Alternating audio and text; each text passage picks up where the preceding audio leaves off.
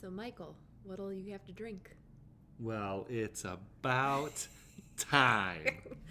Neglected. About time someone asked me, and I'll have a glass of Tremonti Pignoletto. Thank you very much. So specific, but we can make that happen.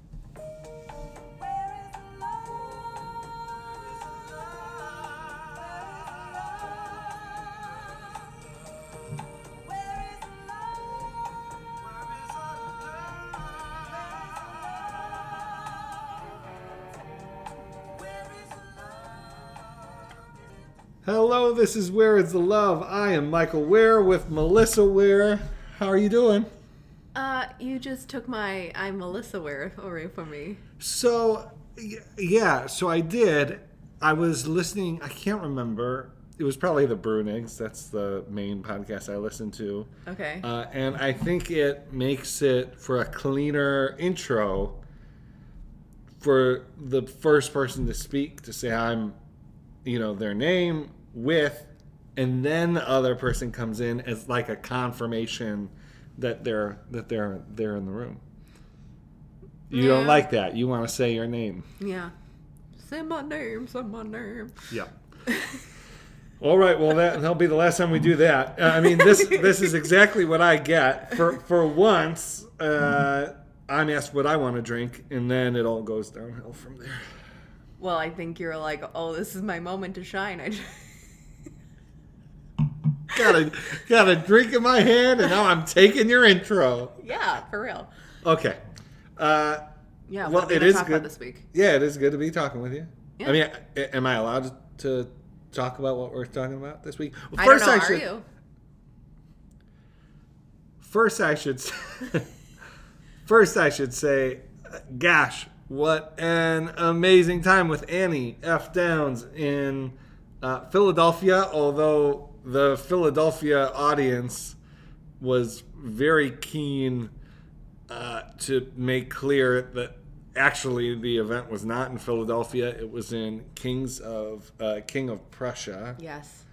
And they seemed very set on that we're not Philadelphia. And so Philly adjacent? It was great to be at, the Philly adjacent King of Prussia or Kings of Prussia. I think it's King. I don't know if there's one king or many, but I don't remember. But it was a great event. I so love and appreciate Annie, and it's just been so great to work with her over the years, and what a great friend. And I hope that folks will catch her on the rest of her tour. She'll be over the next few weeks, continuing to move across the country, and so you could check out Annie's website and get your tickets.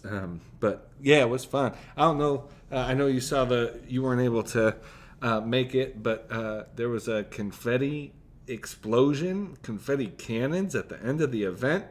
It looked like Annie and I were running for office. It was very exciting. The pictures look cool. It's all confetti. It was a great event. Yeah, it did look like you were announcing with the confetti pictures. Yeah. No, so that was fun. And so, I really, really like that. The other thing, we announced and released this past week a report that you and I wrote. Yep. First time that we've had a byline on something like this. Yeah, we co-wrote. We co-authored a report with the support of and in partnership with Interfaith Youth Corps on evangelicals and interfaith engagement. Yeah. We'll have a launch event for that report hosted by IFIC. We'll have a panel of speakers, including Shirley Hoekstra from CCCU, our good friend, and a number of other folks. My friend Steve Besner, a pastor down in Texas. We'll have one of the students from the incredible Ansem Center at University of Minnesota, and Mark Diamaz, wonderful pastor and leader. And so really looking forward to that event on Monday. And you can tweeted about it. You can go to IFYC's website and attend the event. And you can also read the report there. But it was great working together on it. I know we're really proud of the report and think it's an important topic.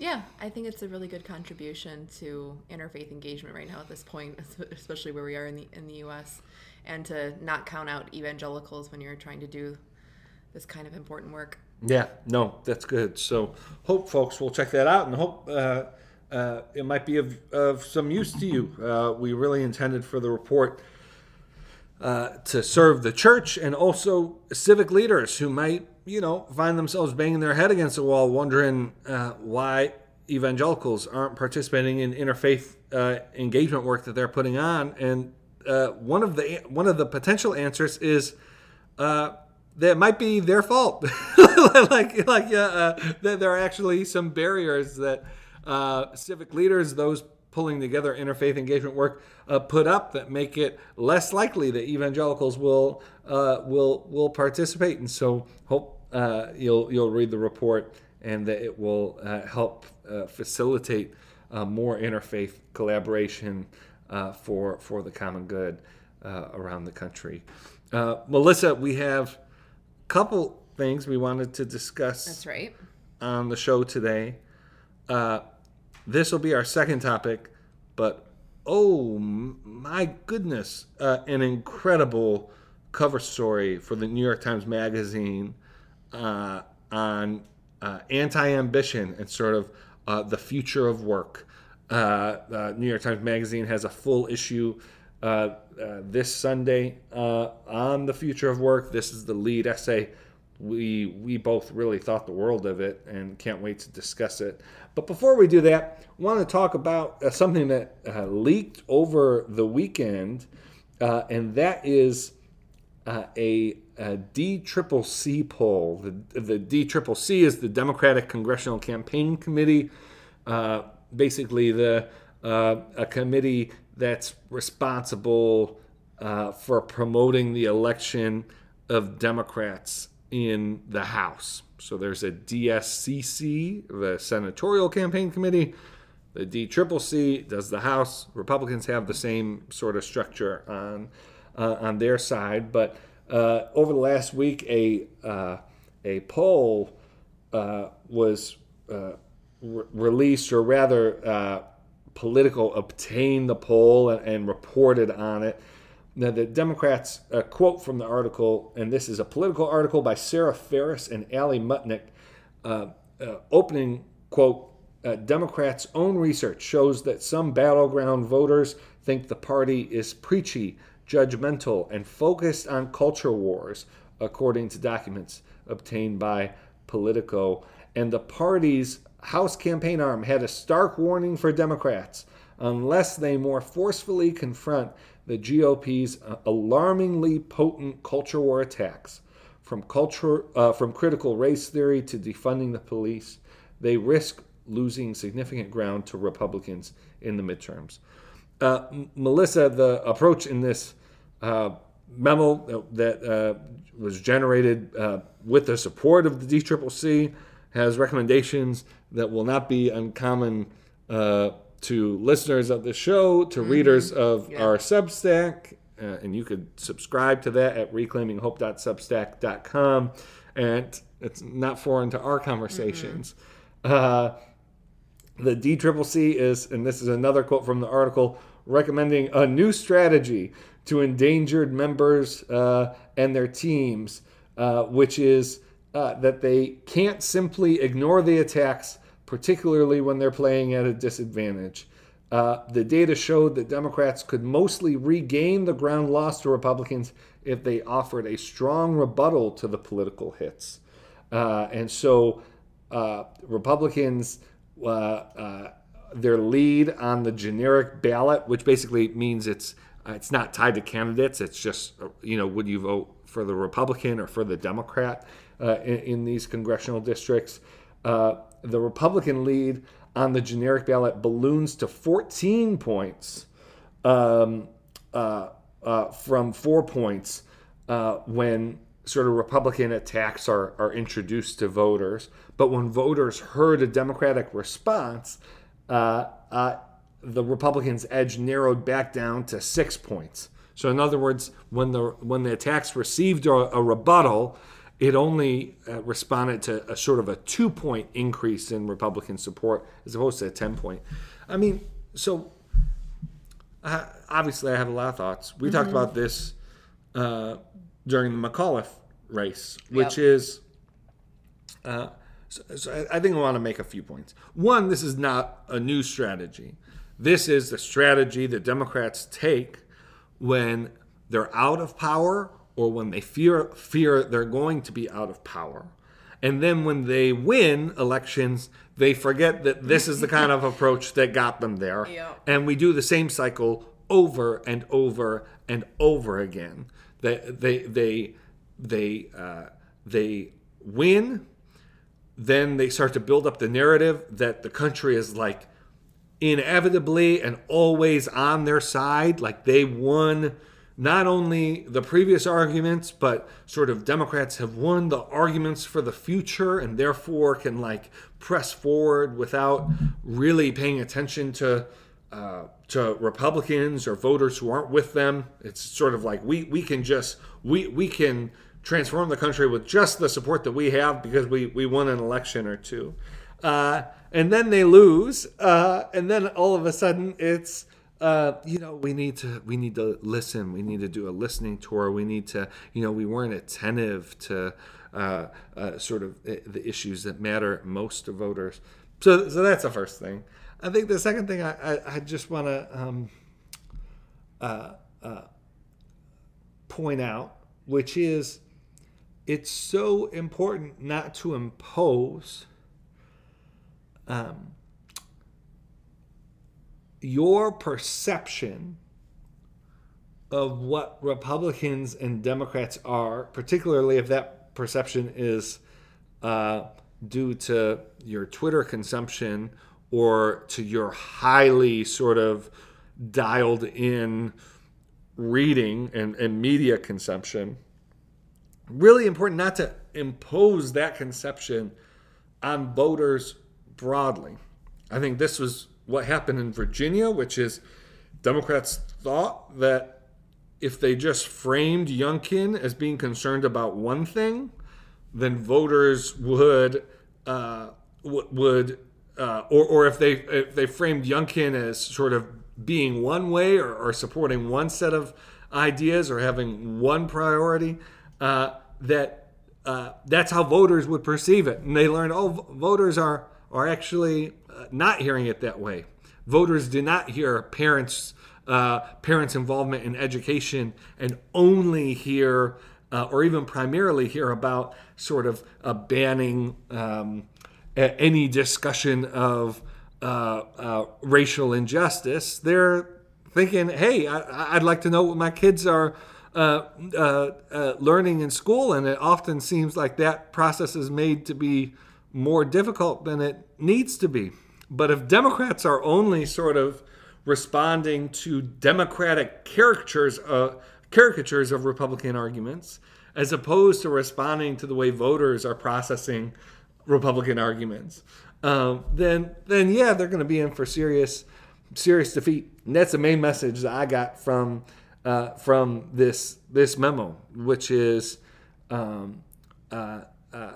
you will not be able to coast by in this environment, sort of blaming Trump for everything, sort of talking about Republican extremism without responding to concerns about democratic ideas and the way that democratic ideas are sort of understood by significant portions of the electorate. And so, for instance, the article, refers to, like, on immigration, Democrats should emphasize their work to keep the border safe. Well, that's not a new approach. This memo isn't proposing anything new. It's proposing that Democrats turn back the dial to like 6 years ago. So, Melissa, I don't know if you had any thoughts. I did think it was, as we get closer to the midterms, we're now, 8 months away. Yeah. This is going to be obviously midterm conversation is going to move to the center of our politics this memo seems like it got leaked somehow. Maybe the documents were left at a bar unwittingly, maybe. But it also seems very plausible to me that it was leaked intentionally. That either the polling folks or the D-Trip themselves wanted to make sure that the broader Democratic coalition understood how serious sort of the landscape was, and the headwinds were going into heading into November. Yeah. Do you have any thoughts? Basically, like somebody standing at the top of the Titanic shouting "iceberg" straight ahead. Yeah, right. Yeah.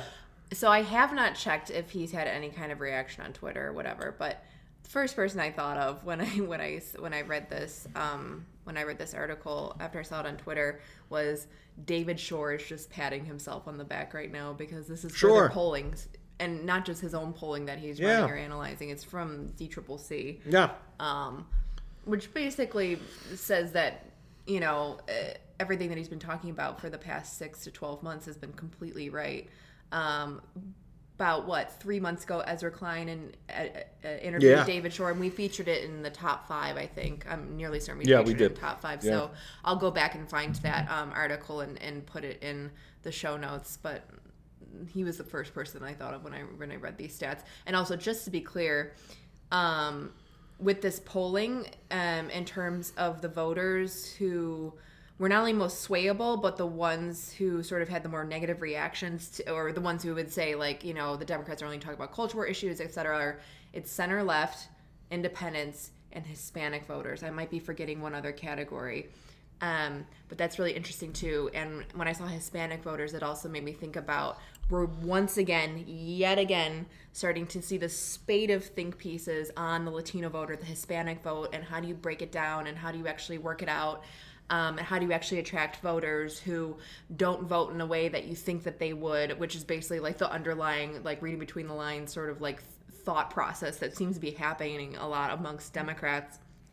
I remember back in the 2020 campaign, you had said that you thought that of all the candidates, of all the people, that Senator Bernie Sanders seemed to have like the best handle on Hispanic voters. But I forget why. Well, so it was principally, I was thinking at the level of organization. I thought that in 2020, his campaign did a great job relative to the rest of the field on being on the ground, being in tune with individual sort of Hispanic communities. I think that showed up in states like Nevada and some other places. It's one of the reasons why he was such a challenge for Joe Biden, why he was the last alternative standing.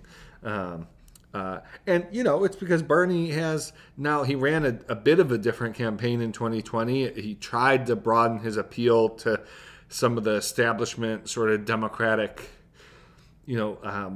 activist groups where he often hasn't performed that well.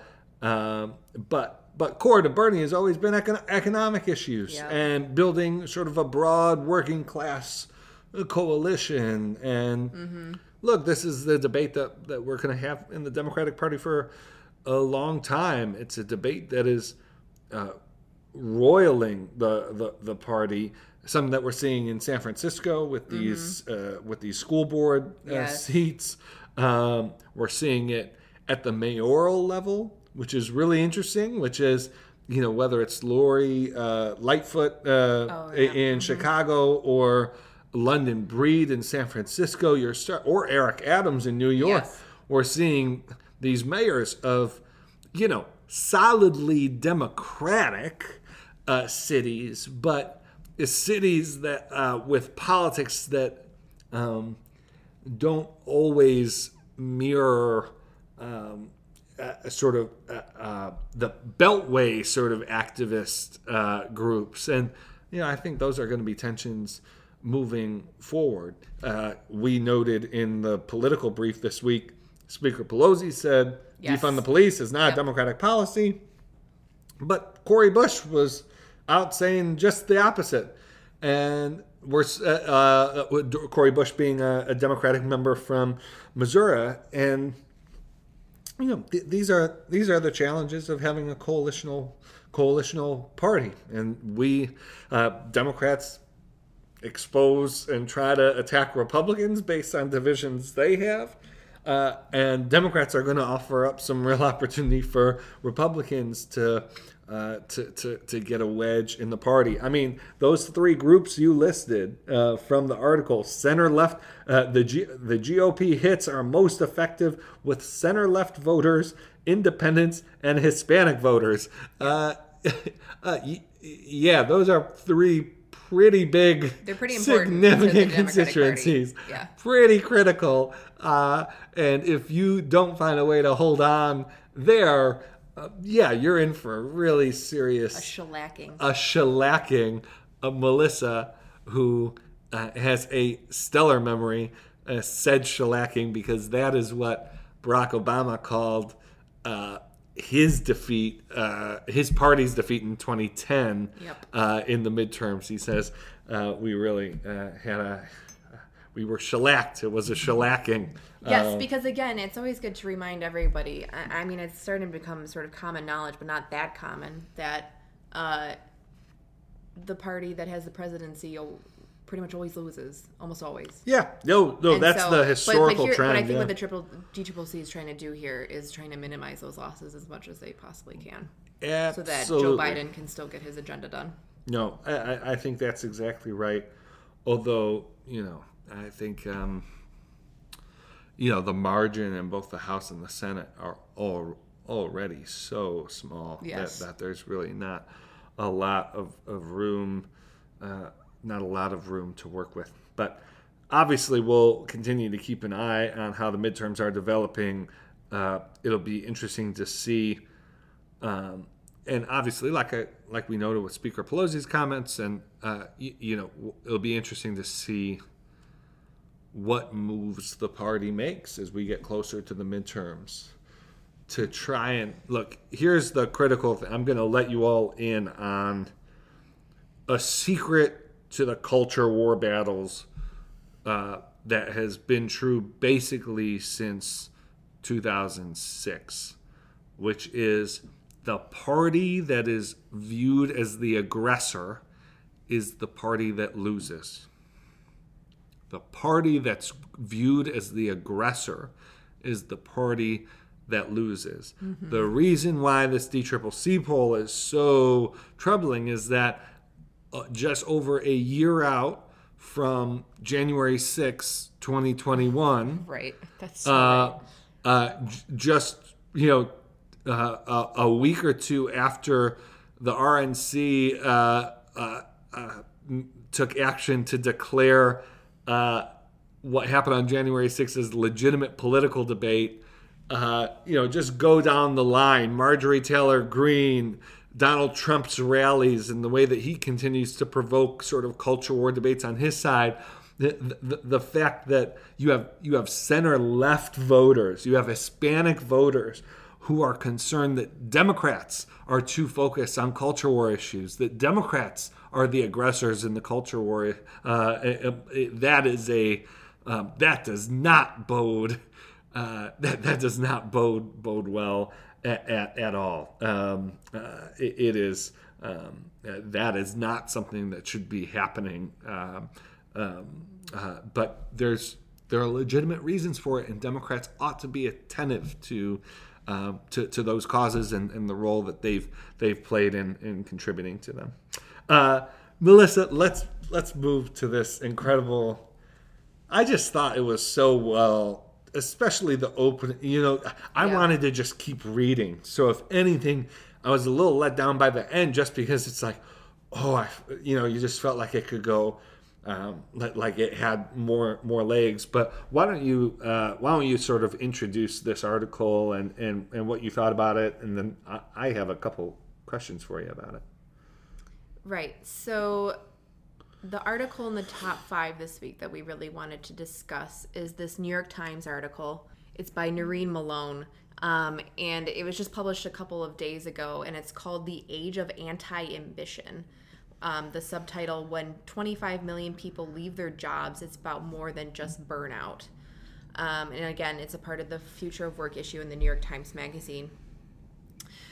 Right, so Maureen, she covers a lot of ground in this article, and a lot more ground than a lot of typical Future of Work type articles that, I've been reading over the past year or two.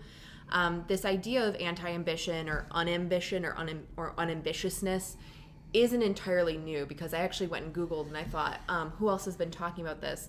And, a year ago there was a Guardian article on this, and then a couple other sort of bloggy or magazine type websites have been talking about this, especially since the pandemic has hit. And Maureen talks about how, because people are working from home, there's kind of a veil that's being lifted, at least for the office set of workers. Or, she also brings in class a bit into it, which is also why I love how this article is so nuanced. She calls them white-collar workers, and that's deliberate for a reason, where working from home is lifting up the veil, where they're saying that the happiness index in the general social survey for Americans since the pandemic has hit, the happiness of Americans across the board has just plummeted. Despite the fact that, people are commuting less, and people are spending less money, and people have more, economic power, because, they are spending less money on food out, their commute, et cetera, et cetera. But why are Americans so unhappy? Why are 25 million Americans suddenly resigning? Especially in, it could be as a response to, a movement like girl bossing of she calls it the Obama era of 2007 to 2015. And then she cites, 2016 happens with the Trump years, and something sort of switched there as well. So there's a lot of different factors that she presents in this article as to why suddenly there's this, what a lot of people in the media are calling the Great Resignation. Why are suddenly people saying, is work my main identity? Is it my only real identity? Am I nothing but my work? People are starting to ask questions like this. And I mean, you and I actually talk about this quite a bit. I talk about this idea with my girlfriends a lot, where I see just in general chatter on Twitter. I mean, you can name a platform, Twitter, TikTok, Instagram, where I'm seeing a lot of people sort of say, is my career number one? I don't think it is. And, I just work to live. I don't want to live to work.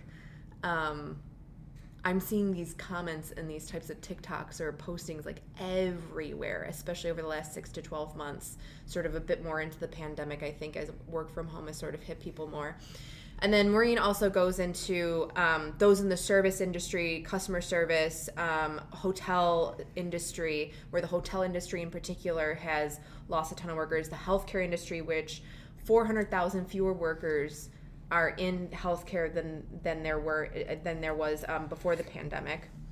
Talking about essential workers, the ones who are told that, we need you, versus the non-essential workers, the people who are sitting in offices thinking well, if I'm non-essential, am I just doing busy work all the time? Such a keen yes. insight. Yeah, this idea that, she sort of taps in on the, potential. She wonders about the cynicism of, is essential and non-essential basically euphemisms for expendable and non-expendable. Yes.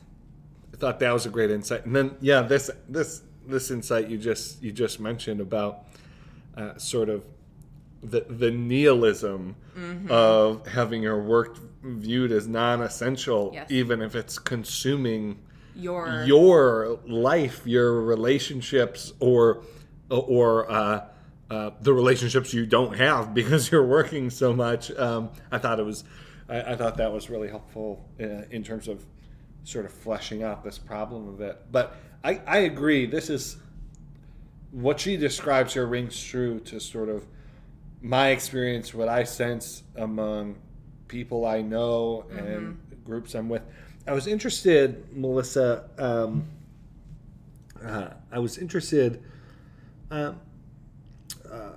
Well, actually, just one more thing, which is she also refers to it as a quitagion Yes. sort of contagious quitting, which is I think from the New York Times. The contagion aspect is huge here. Yeah. The reason why I mentioned social media is that we know it's kind of like this almost turned into a trend where you see other people doing it. And maybe you'd thought about it before, but I think there's some sort of inceptioning going on here where people are getting brave and saying, well, if they've quit, then I can quit. And it seems like everybody's quitting. That's what I should do. I think there's a lot of sort of social just sort of like sociological things going on here. And so I'm glad that she mentioned that as well, because I do think that there is something just very basic to like human instinct and like human behavior to simply want to follow what other people are doing because it seems like that's what you should be doing.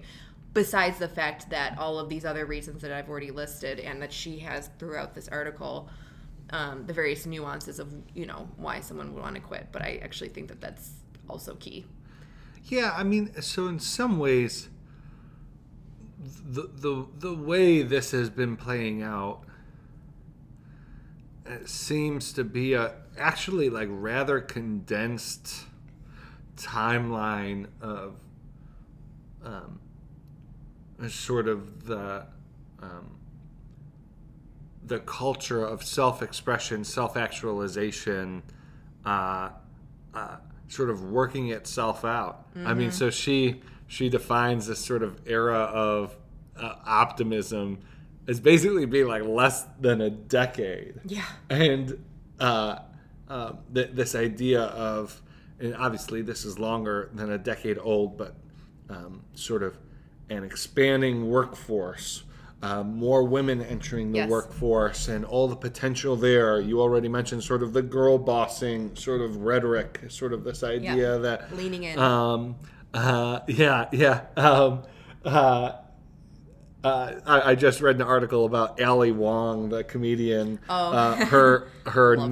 She has a new stand-up special, but the article quoted one of her old specials where she jokes, everyone's telling me that I need to lean in. I just want to lie down. And I just think that's where we are now, which is like actually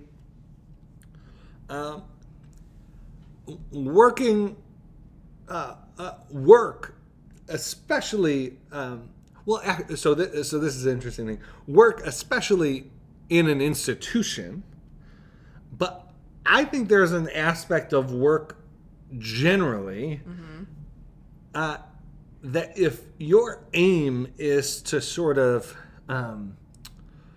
pursue sort of an independent acclaim, sort of independent identity validation and expression, work is going to offer a whole range of obstacles to that. Again, particularly when you're in an institution.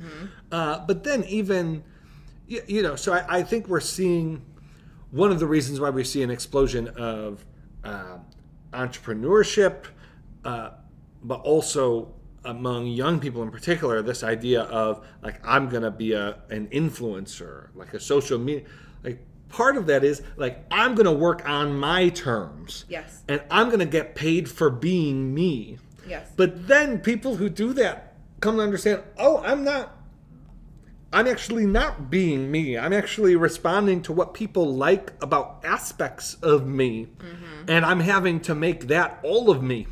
And so I just think that's, I think those are really interesting dynamics. They, I think this exposes the futility of some of the big promises about identity and sort of self-actualization that our culture offers. And that's good for companies. So one thing, and that these companies need. So right, it's the author of this essay points out, talks about the rising discontent at work, and then has this really incredible paragraph. I had not heard of this. She writes, "Things get weird when employers try to address this discontent. Amazon's warehouse workers have, for the past year, been asked to participate in a wellness program aimed at reducing on-the-job injuries.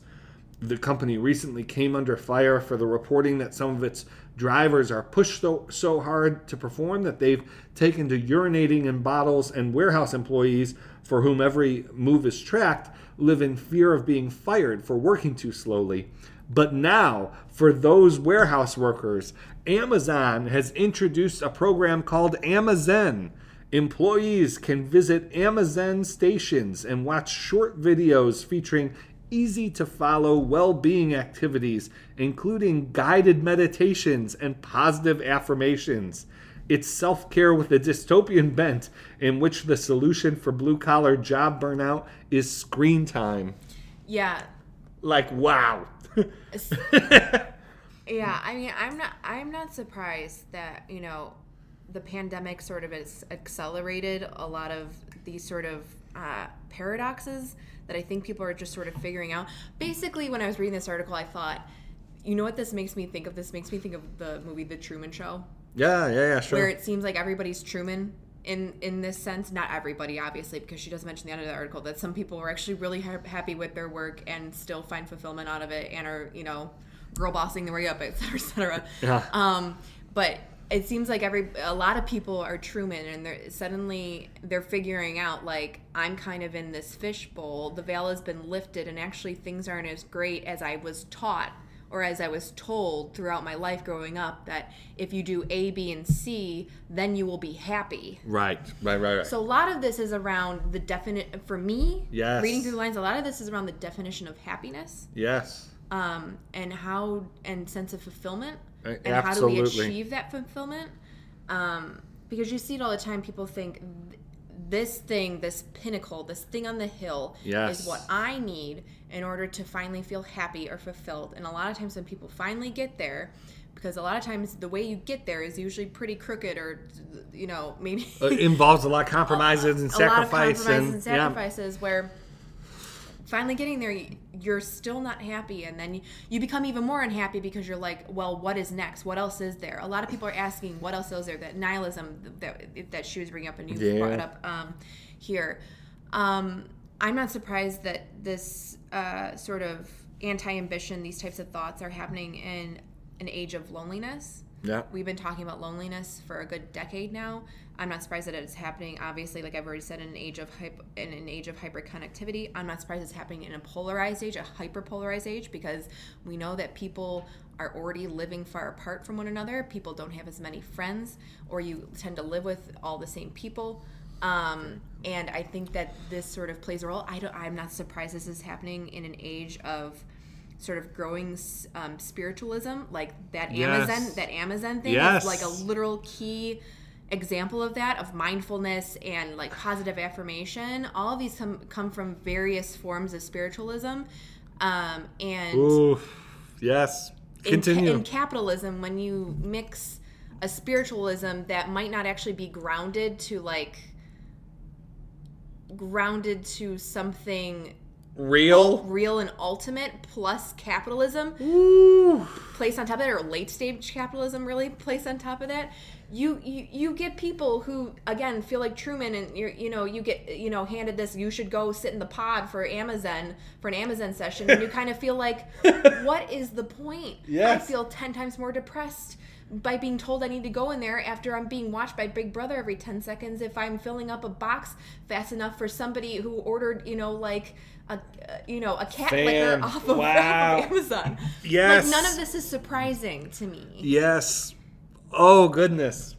Yeah, I mean, that's like 4 episodes right there, Melissa. I think you're spot on. And I think also in an age of people are sort of discussing, I mean, you've already brought up identity, but what comes with identity most of the time is, where do I belong, and a sense of belonging. And again, if it's not moored to anything real, you're just constantly swimming in like the Mariana Trench of the Atlantic. Right. So if you're told, you'll find belonging as a member of the Amazon family. We're a family here. Which and Google, you can sleep here. You can play ping pong here. This is where you belong. But that's all a corporate gimmick. Yes. That's all HR. That's all worker retainment. That's not actual community. That's not actual. It's not able to live up to what it's promising. What I thought of when I heard about the meditation and words of self-affirmations is there was a New York Times story we loved and thought was really important. Maybe now it's a couple years old. We included in the Substack about schools, exclusive schools that were tech free. Yep. So this was a New York Times story. We'll try and look it up and include it in the notes. But New York Times story about how just at the time where poor school districts are getting foundation money and issuing press releases about the fact that they were gifted iPads for all their students, and now their students are going to have access to all this technology that has kept them from sort of keeping pace with wealthier school districts and those in wealthier zip codes. The wealthy zip codes and the wealthy school districts are going tech free because their students are just absolutely foundering with all of the pressures, distractions, mental health issues that come from constant access to screens and digital communication. And I thought of that when I thought of this meditation, self-affirmation to blue-collar workers kind of thing, which is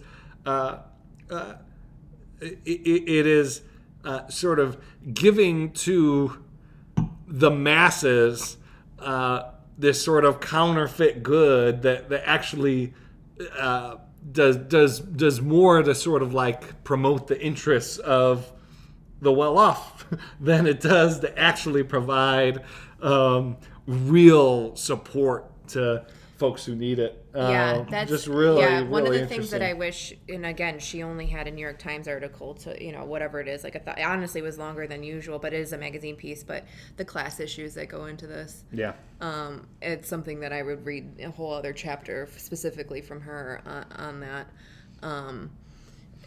There's so much more in this article. I think we should, but she compared sort of the Mad Men sort of approach to work with the Succession approach to work. So this article is definitely worth reading. We hope you'll check it out and let us know what you think about it. Does this jive with your thoughts? I mean, one thing we didn't discuss on this episode is sort of the faith and work movement and what all of the development around sort of a Christian approach to work might offer in this moment.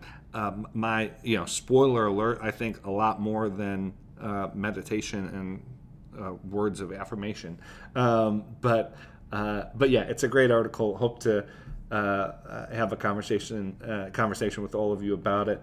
But Melissa, I was thinking, you asked me what I want to drink, and I had a specific answer, but we didn't talk about it. And this is a glass of Pignoletto that I found at a wine store close by. Yep. From Tremonti. Yes. Tremonti is a vineyard in just outside of Imola. Yes. Which Imola. is That's right. in Emilia Romagna. Melissa and I had the great pleasure of visiting, meeting David, Yes. who's one of the owners of the vineyard.